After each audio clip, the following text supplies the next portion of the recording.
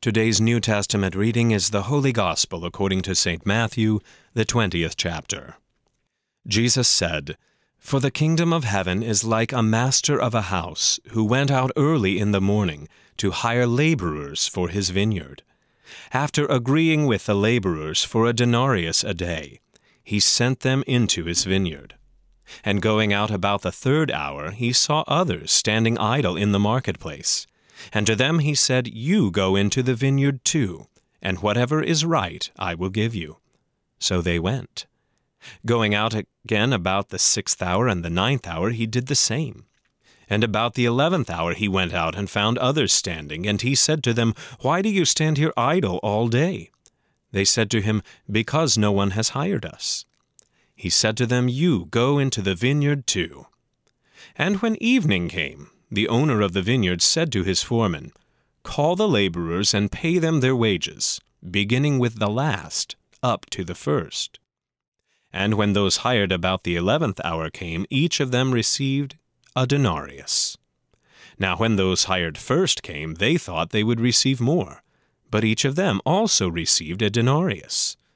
And on receiving it, they grumbled at the master of the house, saying, 'These last worked only 1 hour, and you have made them equal to us, who have borne the burden of the day and the scorching heat.' But he replied to one of them, 'Friend, I am doing you no wrong.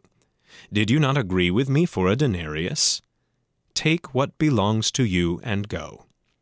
I choose to give to this last worker as I give to you. Am I not allowed to do what I choose with what belongs to me? Or do you begrudge my generosity? So the last will be first, and the first last." This is the word of the Lord. For today's meditation on God's Word, we welcome Pastor Luke Zimmerman. Unfair is the thought that some workers have at the end of the day. But are they right? The owner's statement reveals no unfairness at all. "Friend, I am doing you no wrong. Did you not agree with me for a denarius?" That's exactly what the grumbling workers received.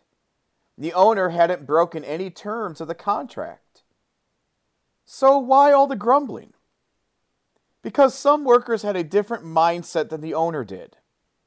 They thought that their efforts were greater than those of the latecomers, so they should be paid more than they were getting. Now, in terms of total hours worked, they were correct. But they overlooked something about this whole matter. The sole reason that they have a coin in their hands at the end of the day is that the owner went out early in the morning to hire laborers for his vineyard and chose them to be his workers. The owner's actions in Jesus' parable reshape our thinking about fairness and the Lord's graciousness. In the kingdom of heaven, there is only one owner with the means to employ anyone. Had he not gone to the marketplace, nobody would have a coin in their pocket. He finds idle people destined to receive nothing at all unless he does something about it. So when the workers grumbled at him, they were begrudging the owner's generosity that they themselves had benefited from. Jesus can do as he chooses with what belongs to him, and he has chosen to show mercy, grace, and compassion to all sorts of idle people. Jesus goes to the marketplace and finds people who are totally idle, dead in sin and trespasses. But he calls them to work, making them his servants. To each one whom he makes alive and active by his Holy Spirit, Jesus promises life everlasting, the coin at the end of the day. But we are tempted to forget that's what happened to us. Some of us have been working so long in the vineyard that we forget that once we were idle.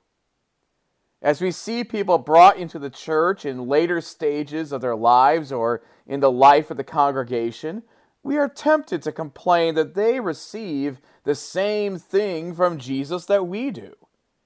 And when we fall victim to that temptation, we begrudge the generosity that Jesus shows. But Jesus points out that we have no standing to complain. For when the owner grants a denarius to the recently hired, he has not broken his promise to us at all. We don't lose anything by his being generous, nor have we deserved any more than what we receive from him. By right, we should have nothing. By right, we should be left idle in the marketplace. By right, we should be left penniless, receiving only the wages of eternal death for our sins. But thanks be to our Lord Jesus Christ, we have not been left idle in doom. By grace alone, he has called us to be workers in his vineyard. Not only have we had all our debts canceled, the owner has employed us, promising a great reward for living as his people, the endless benefit of life everlasting. So live as Jesus' servants, remembering that we have this status solely by his graciousness. Freely he washed us clean in baptism. Freely he brought us to faith. Freely he employs us in his kingdom.